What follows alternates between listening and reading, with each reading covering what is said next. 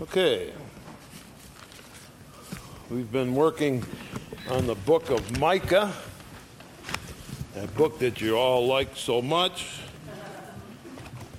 just full of that wonderful information. He's actually quite an unusual writer, as he uses things that are sort of, I guess you'd say, poetic. The way he says things are poetic. You have to think a little about them.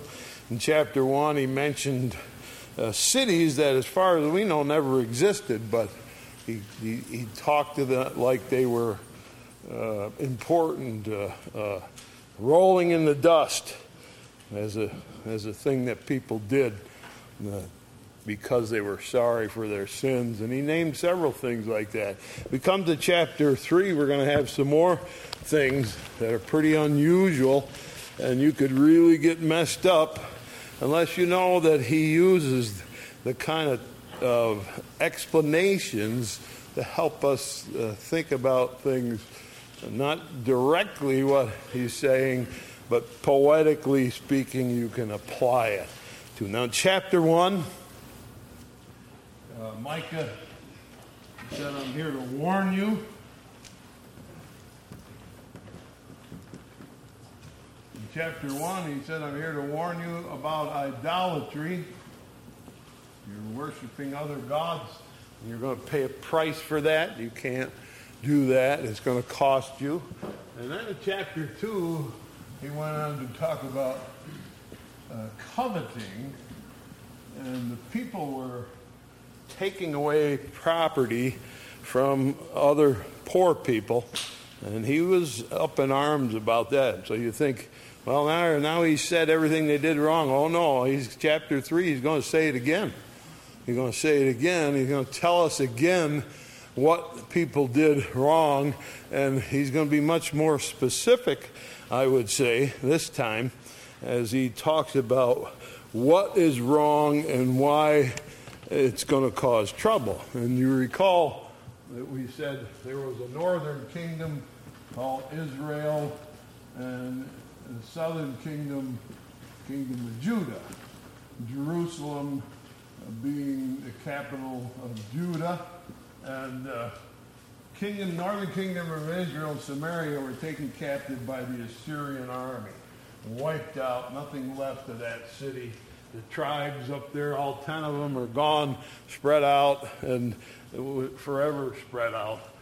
But he is talking to the people in Judah now, in Jerusalem, and he's talking about their behavior and what is going to happen to them because of it. And he's about to spring out way into the future.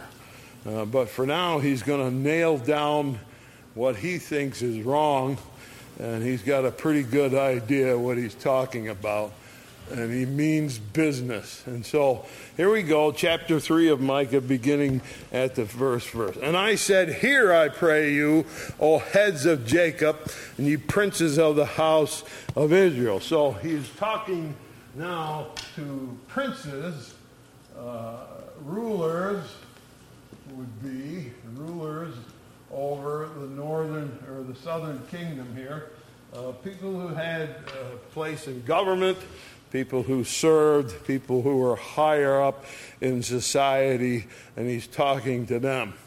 And he's going to blame two groups of people tonight. This is the first one. He says, partially what happened is because of you people, and you people who were in charge in Jerusalem. Is it not for you to know judgment? All right? He said, here's what I expect, that you would understand judgment. What does that mean? Is it not for you to know judgment? Well, you're the rulers over Israel. Israel is where the temple is. The temple is there. Solomon's temple is still there at this time, and that's where all the sacrifices are made. People come from all around and sacrifice in Jerusalem. And he says, so if you are a ruler in Jerusalem, if you are a person who has any kind of power in Jerusalem, I expect you have no excuse for not understanding judgment. Is it not for you to know judgment? What's he talking about? Well, they have uniquely in all the world a Bible. Not as full as ours is now, but they had it. And it was the center of the temple there. The temple is explained in the Bible. The sacrifices are explained in the Bible. The reason for it is explained in the Bible. And he said, so you have no excuse not to know this. You should know this. There's no excuse for you not to know this. You are responsible to know it, he said. And here's what you did instead. Verse 2, who hate the good and love the evil. All right? So he says, here's where you're at. You ignore your Bible. You ignore that. As a matter of fact, you come completely the opposite. You hate whatever is good and you love whatever is evil. You love to do evil. And he says, you've got the Bible. Why haven't you read it? And why don't you do what it says to do? You're required to do that. You're in charge. You're supposed to be in charge of God's people.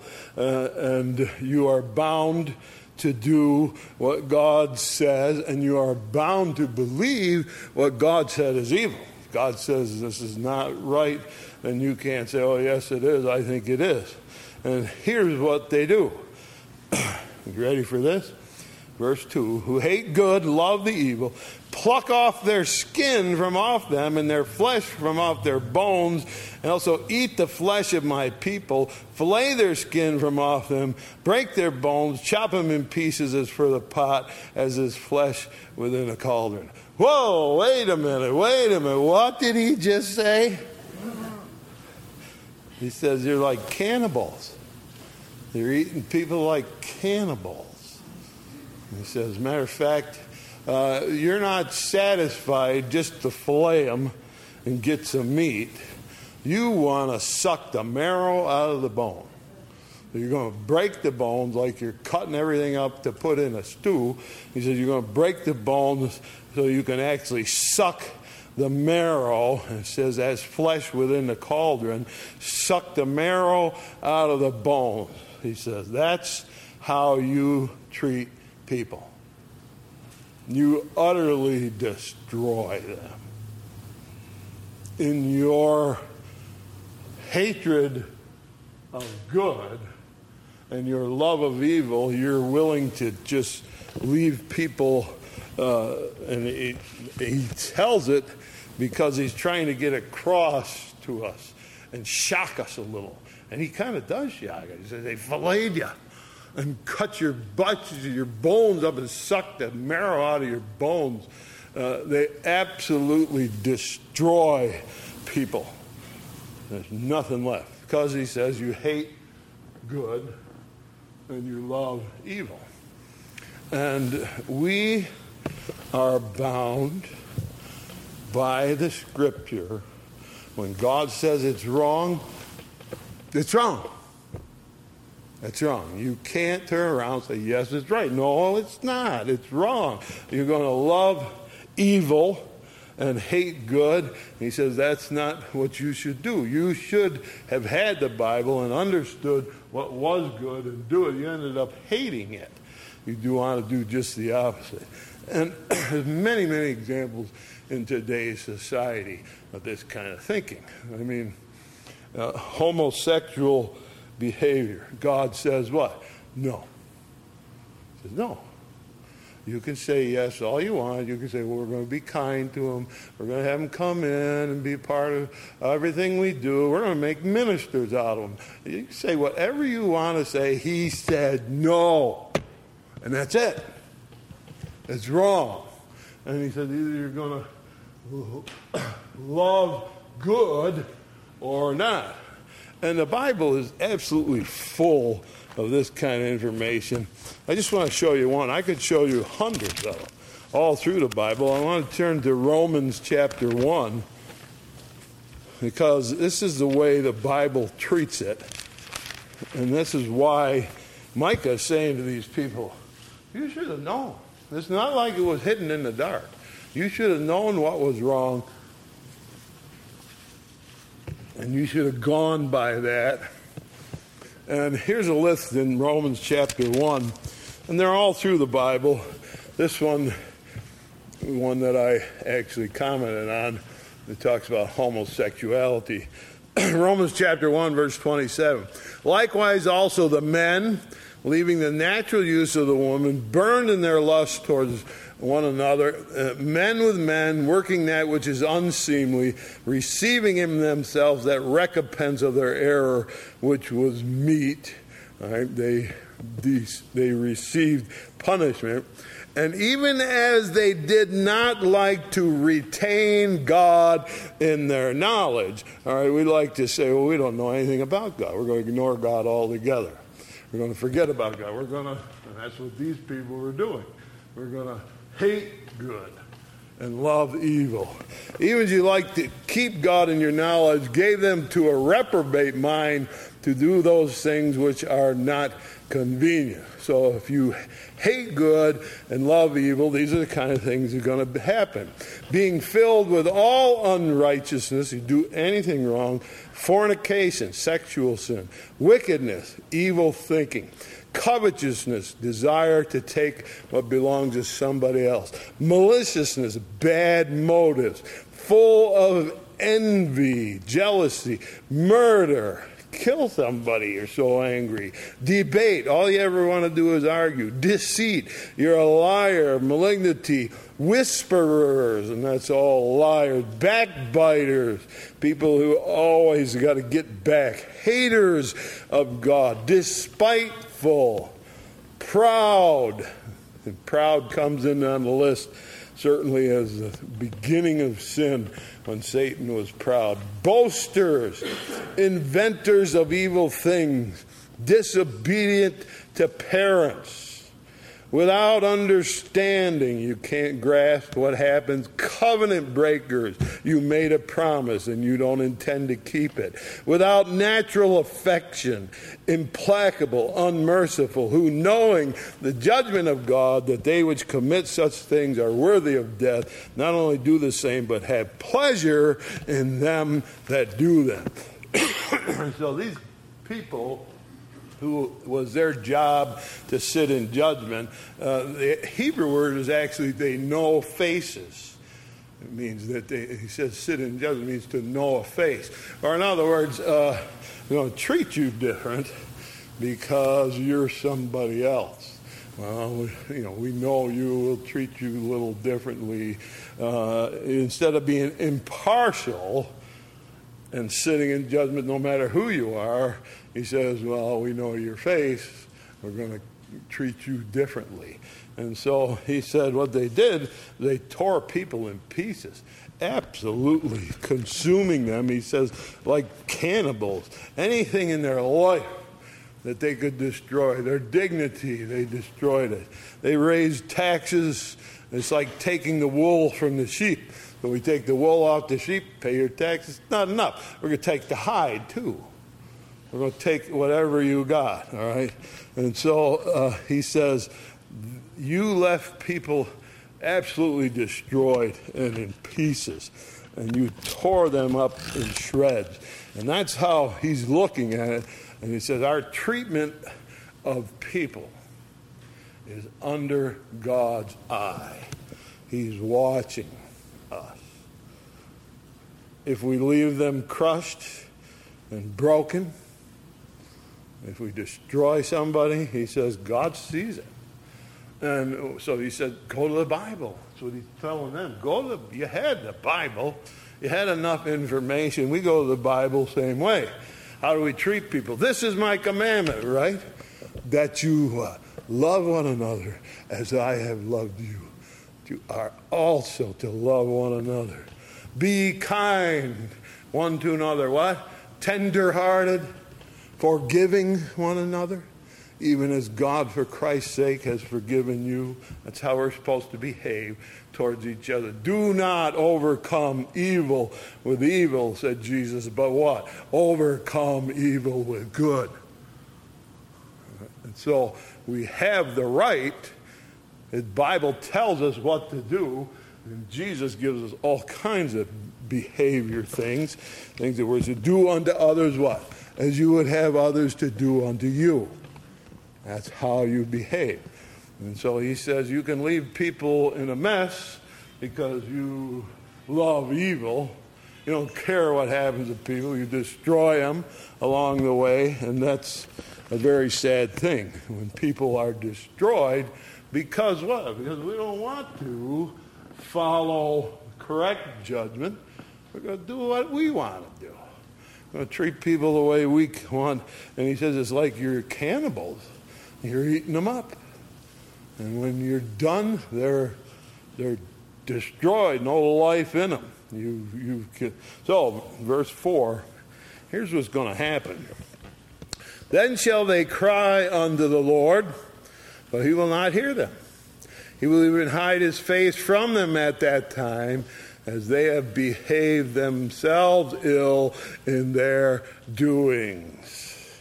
Or, he says, when your trouble comes, and your trouble is coming, Jerusalem, he's warning them, your trouble is coming. When you get there, you're going to cry and say, oh, God, help us.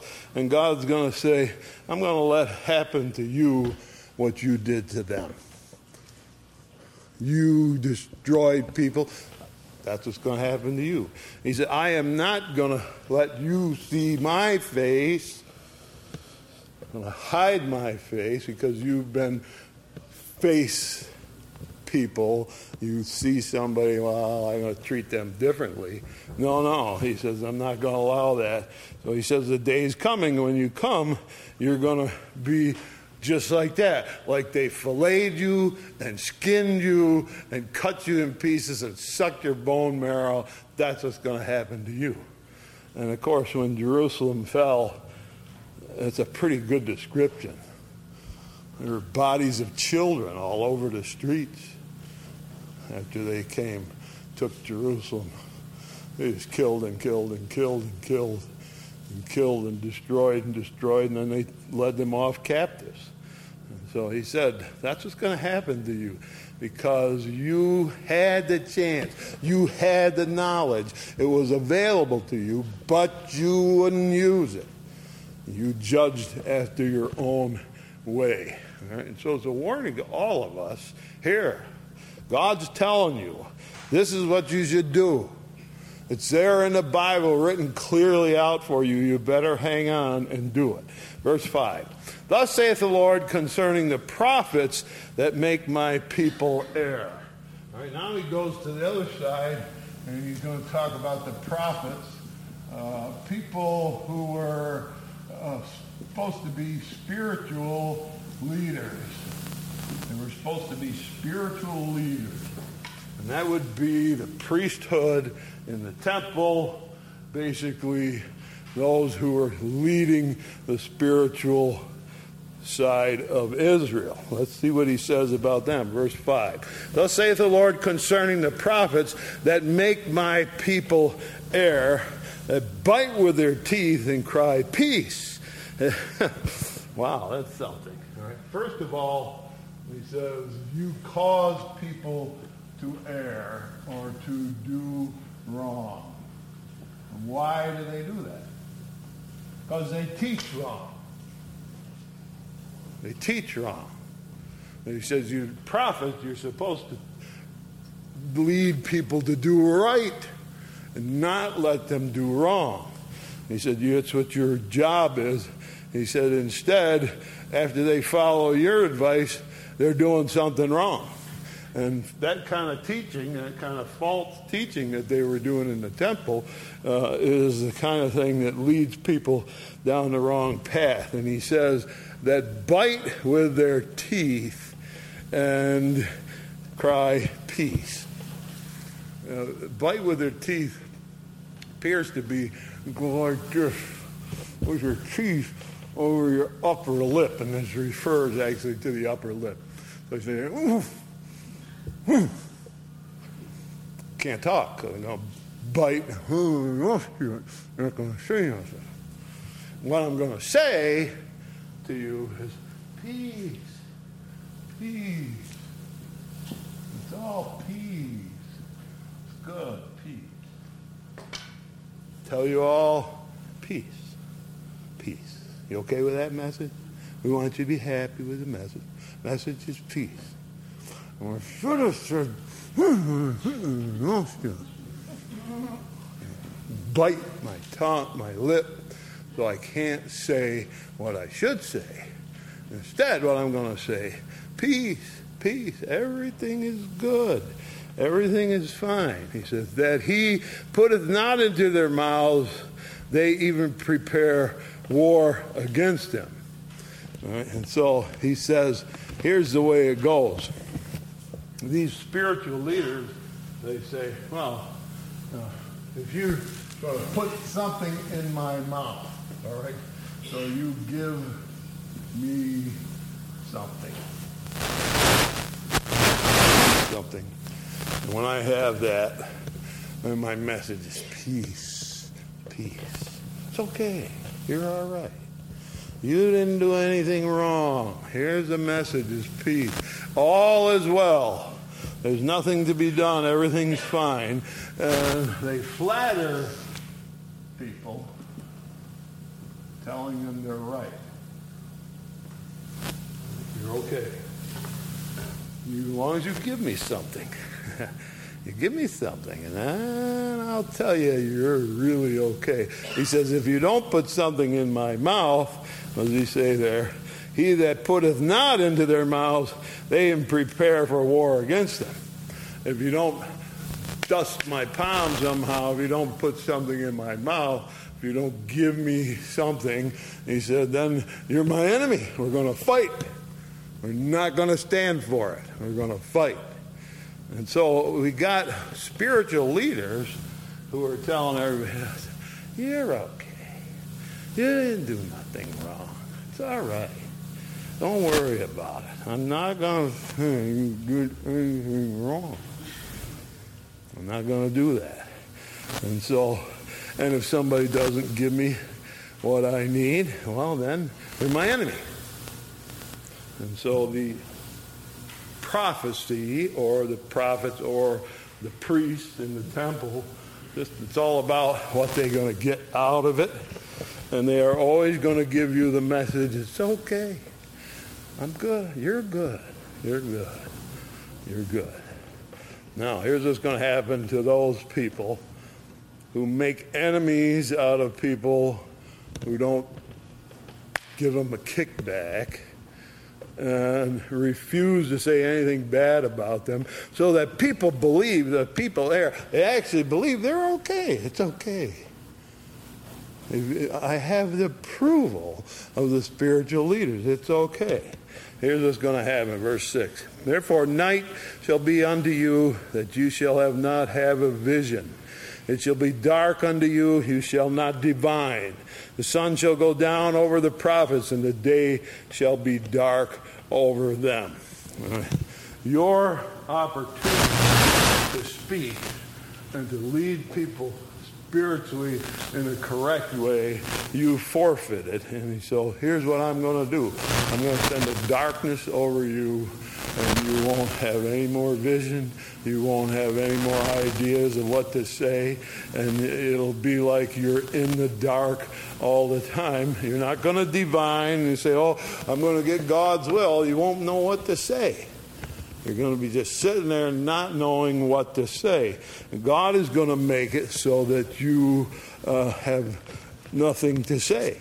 I'm not going to allow you to keep speaking. I'm going to send darkness over you. No more answers. No more visions. You're unable to give answers anymore. You're going to be in the dark. All right? And so that's what he said I'm going to do to you. Then, verse 7, shall the seers be ashamed. So you got people there who are saying, well, we got the voice of God. We're a seer. We can see God. We got the voice of God. And the diviners confounded, and they shall all cover their lips, for there is no answer from God. They're going to have no idea what to do.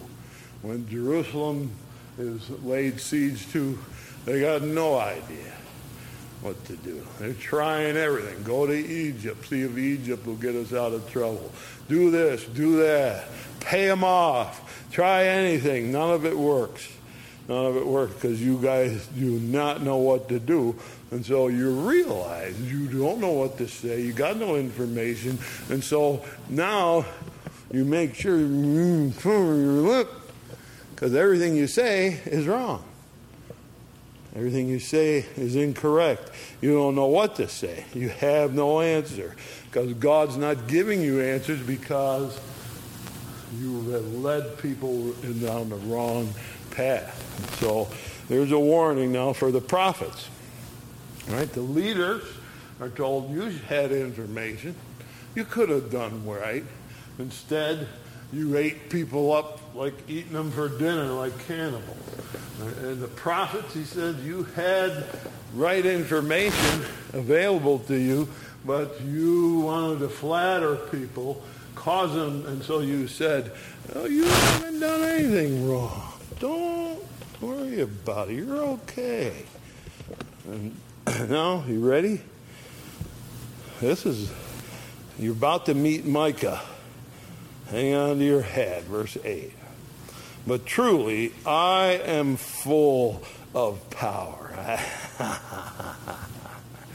Here's that guy. They don't want to hear what he says. They don't want to hear what he says. I'm going to tell you something. He says, I got a lot of power by the Spirit of the Lord. I have power by the Spirit of the Lord. And of judgment. I have the power to make judgment. I got that power to look at something and see it and know what's right and wrong and then make a statement about it. And of might, and to declare unto Jacob his transgression and unto Israel his sins. All right, he says, I'm filled with the Holy Spirit. I'm full of power. And that's a unique statement. You don't see that much in the Old Testament. Where does it come up? In the book of Acts. They were filled with the Spirit. They were filled with the Spirit. Jesus in his baptism is filled with the Spirit. And we see it in the New Testament. Not often in the Old Testament does somebody stand up and say, I'm filled with the Spirit. I got power. Good old Micah stands up and says, I got it. And here's what I'm going to do with my power. Here's what I'm going to do with my knowledge and my wisdom. I'm going to tell you your transgressions, and I'm going to tell you your sins. Well, if that's what you're going to use your power for, get out of here, Micah. Get out of here. No. God has said to him, he said, I'll give you power. You're going to use it correctly. Micah says, I have to tell the truth. I have to tell.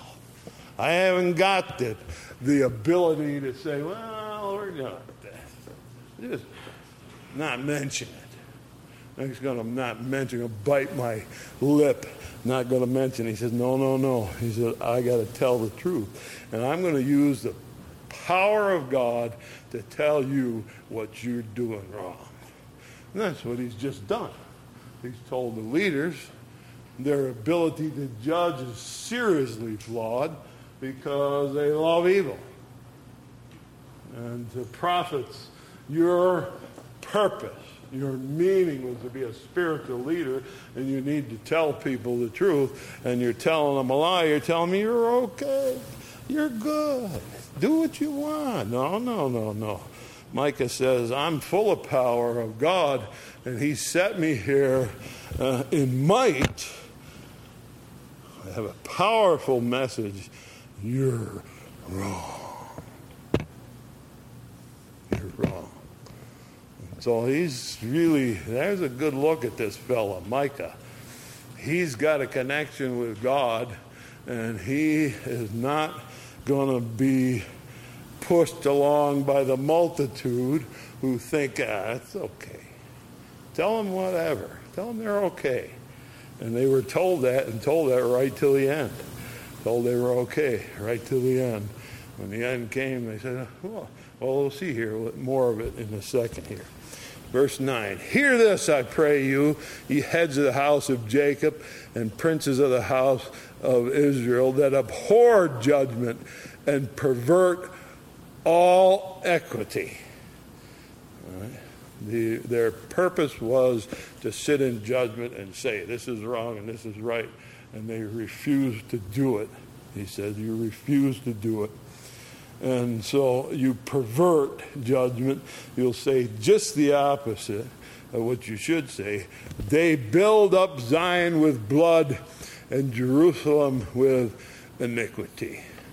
And so we're saying, well, we're building our capital. We're safe down here in Jerusalem. After all, we're the center of spiritual worship. We've got the temple. We've got the priesthood. We got the sacrifices. We got everything. He says you're building the place on blood, building it up in blood, and he says you're building it up with sin. That's what you're building. You're building sin that's going to lead to bloodshed, and a terrible bloodshed is coming. That's what you're doing, and that's your attitude towards God's people, is that you're just going to do what they want to do. You're going to pervert what the Bible says, change it into something else. And we've really got to pay attention to what the Bible says. It tells us what's wrong, and we need to pay attention. And this is an error that he's particularly worked up about, that they were not told the truth. They were told it's okay. And he said, that can't be. Verse 11, now you're going to get a reason. The heads, therefore, judge for reward. The priests thereof teach for hire. The prophets thereof divine for money. They're in it for the money. Because every one of them was in it for the money. And money has a bad effect on the work of God a lot of times. Money, yeah, we need money to do the work of God. We all know that. But if there's a motive somewhere that says you judge, why do we judge? Because we get paid. We get a kickback for it. And we'll give you the judgment you want as long as you pay for it. And the priest thereof, he's teaching. What's he doing? He's reading a psalm, singing a psalm, saying a sacrifice over the psalm. Why? Because they're going to give him some money for it. He wants money.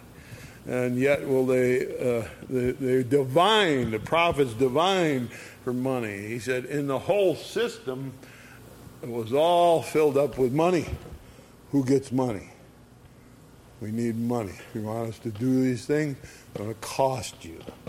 And money became a major issue back then. By the time Christ got there, money was everything. It was everything when Jesus got to the temple. He walked in there. What did he say?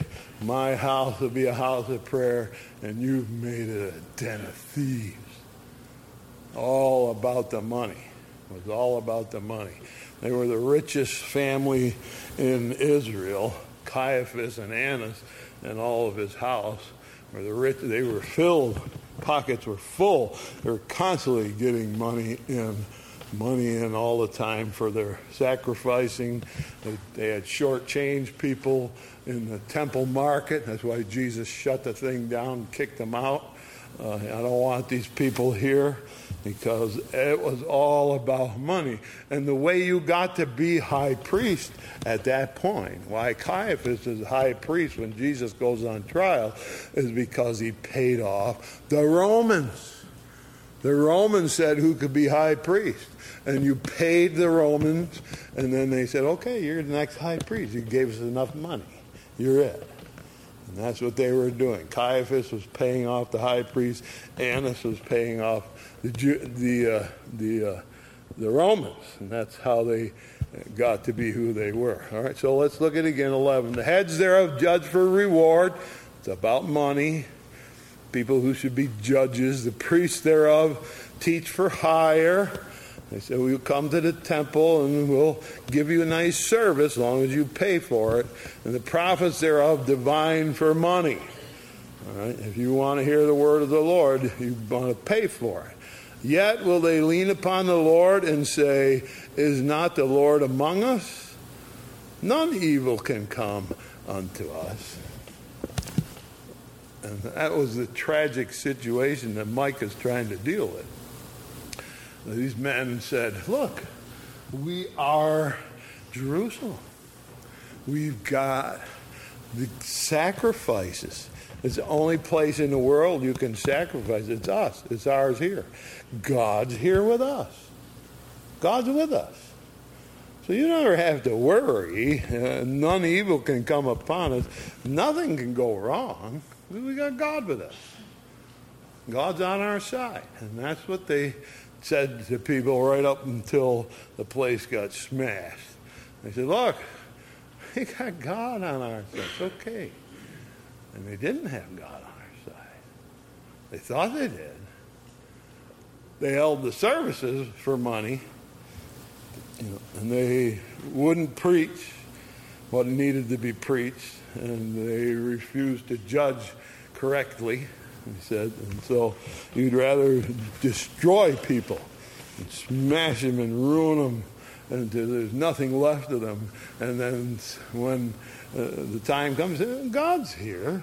We got God. Well, if you are not going to follow God's instructions as given in his word, and you're going to hate good and love evil, you don't have God with you. Don't say you got God with you if you're going to go against his word. I don't think you do. He's not going to back that up. Say, oh, we're Christians. We're all set.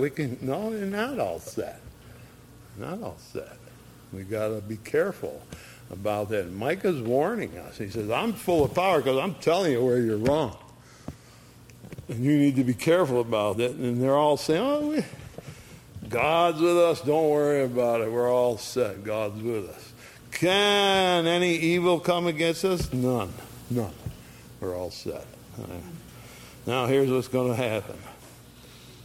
Therefore shall Zion for your sake, because you did this, you ignored right, embraced wrong, you did that.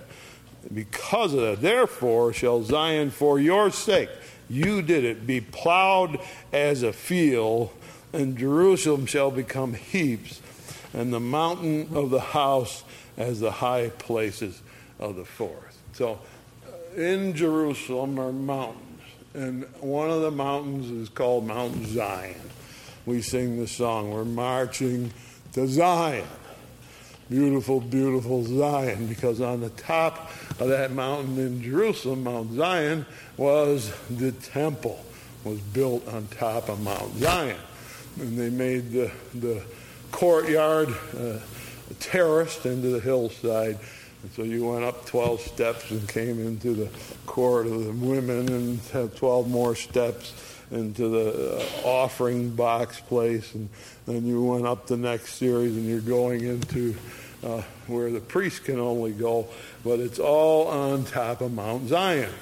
And so Jerusalem and Mount Zion are kind of the same. And actually Mount Zion is being the place where the temple was. It says that is the crowning touch of what God's going to do. So on Mount Zion, he says you're going to plow it like a field. Jerusalem shall become like heaps, or the stones will just be in piles.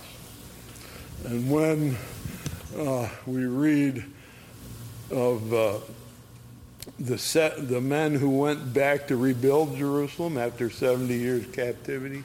You remember what Nehemiah said, it's just piles and piles and piles of rocks. But there is just piles of rocks everywhere. He said, and they made it just like heaps or rocks. And the mountain of the house as the high places of the forest. And so you got up to the top where the temple was. Then you say, well, that's the high place. And he said, you're going to be like looking at a mountain. Why? Because at the mountain on top, you go past tree line, and what's up on top? There's nothing on top. There's nothing there. Nothing grows. You go above tree line. Right? Around here, there's no such thing as tree line. All right? There's no mountain around here. But you go out west, and you go up higher and higher. Pretty soon the trees are this high. Pretty soon they're gone, and the top is just blank. There's nothing on the top of the mountain. And he says that's what it's going to be, like a high place in a forest. Where the temple was, there's nothing there. And that happened partially when Babylon came. Babylon destroyed the temple. But when the Romans came, 40 years after Christ, when the Romans came, that's when they really tore that place apart. Until there's no wall, no nothing, they were so angry in the temple, you recall the Romans hung a pig up. They were so angry at the Jews trying to resist them that when they broke through into Jerusalem, the first thing they did was hang a big old pig right up in the temple. And they were supposed to leave the buildings as they were. But the Roman army was so angry, they said they dug down and dug up the foundations. They wanted to utterly destroy it forever. And they dug way down and dug up the foundations. And so the temple was gone after the Romans finished it, and it was actually plowed as a field. And we got people who were there and who came in even in the 1800s who said, yeah, there was a place where Jerusalem, that was the city of Jerusalem, and when they plow it to plant, you get up a rock with mortar on it because it's where there used to be something, but now there's nothing. And so they were plowing what used to be the city of Jerusalem. And he says they plowed Jerusalem, the Mount Zion. It was terraced off, and they were plowing it. And one of the people who wrote about it said there was barley growing on top of Mount Zion. They plowed the field. And so he's exactly right about what would happen. And it would happen in Babylon as they destroyed it. But it was rebuilt again, and then the Romans would come until there was nothing left, and they plowed it like a field. Right? And so we have him saying to us, look, this is what happens. He said, you guys refuse to say this is wrong and this is right. And if you're going to refuse to say that, he said, then you're going to pay a price. You need to do it. And he said, I got the power of the Lord with me. I got the Spirit of God with me. What am I going to do with it? I'm going to say, this is wrong. This is sin. Don't do this. And that's how he used the power of God. Now, we finish with the destruction of Jerusalem prophesied by Micah. And then we're going to creep into chapter 4 a little bit because it gets pretty exciting. But in the last days, it shall come to pass that the mountain of the house of the Lord shall be established, and the top of the mountains shall be exalted above the hills, and people shall flow into it. Now, that hasn't happened yet. Now Micah is taking us from the destruction. He started with the destruction in Samaria. That's ruined. Now he's coming to the destruction of Jerusalem. He said they're going to plow it like a field because of your behavior. The way you behave is going to be plowed like a field. Now I'm going to tell you, let's look ahead. Where are we going? Well, we haven't got there yet. Haven't got that far yet. But he said, let's look ahead into the future. He says, in the last days shall come as the mountain of the house of the Lord shall be established in the top of the mountain. So there's going to be a place on top of Zion again where people are going to worship. It'll be exalted above the hills.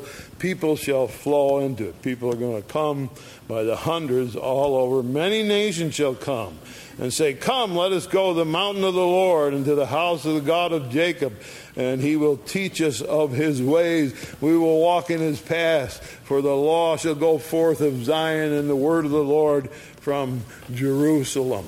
And so he says, there's coming a day when God's going to reestablish the temple in Jerusalem, and people are going to come from all over the world once again to go to that place. And who's going to come? All kinds of people are going to come. People from every nation are going to come.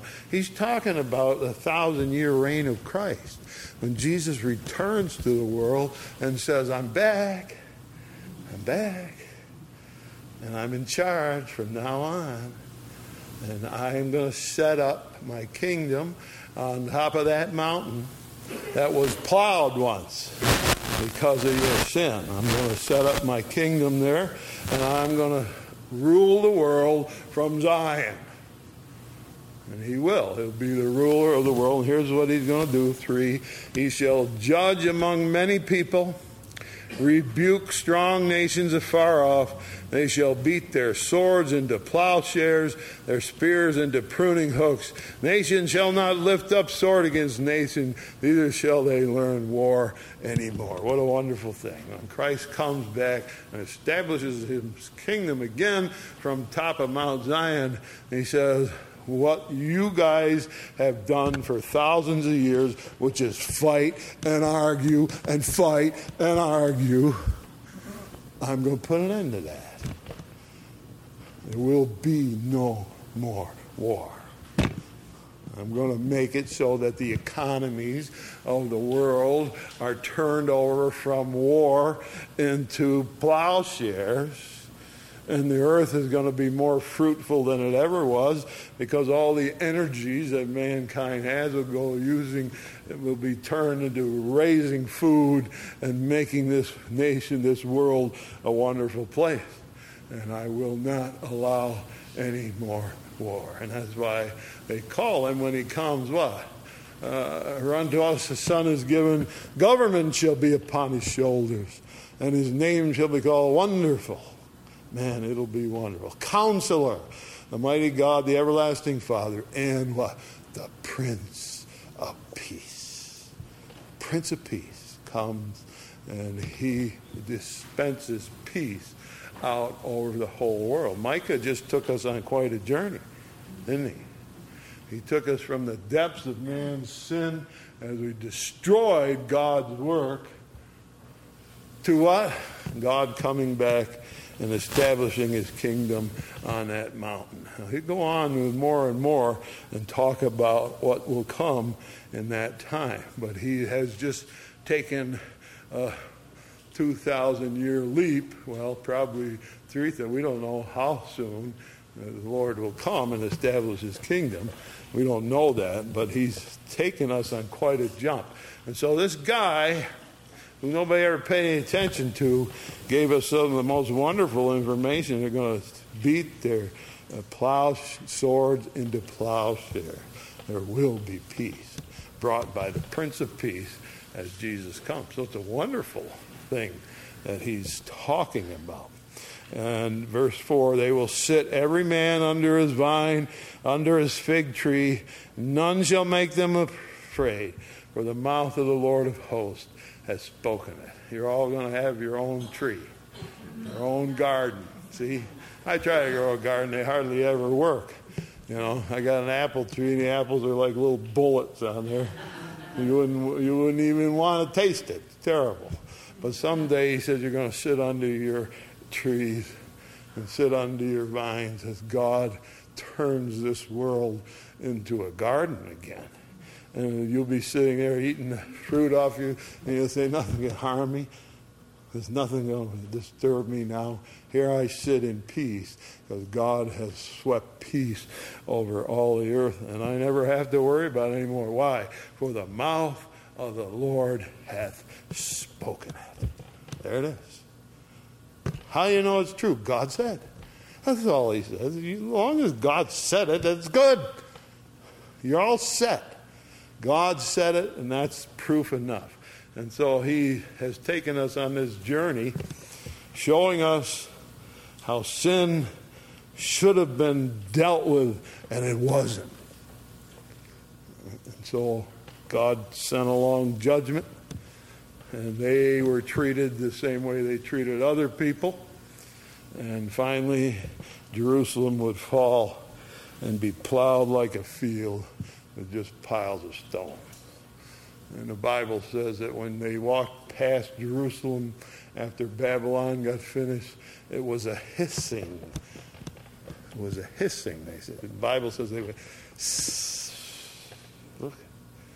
look at it. Look at the total destruction. And what was it all about? You're okay.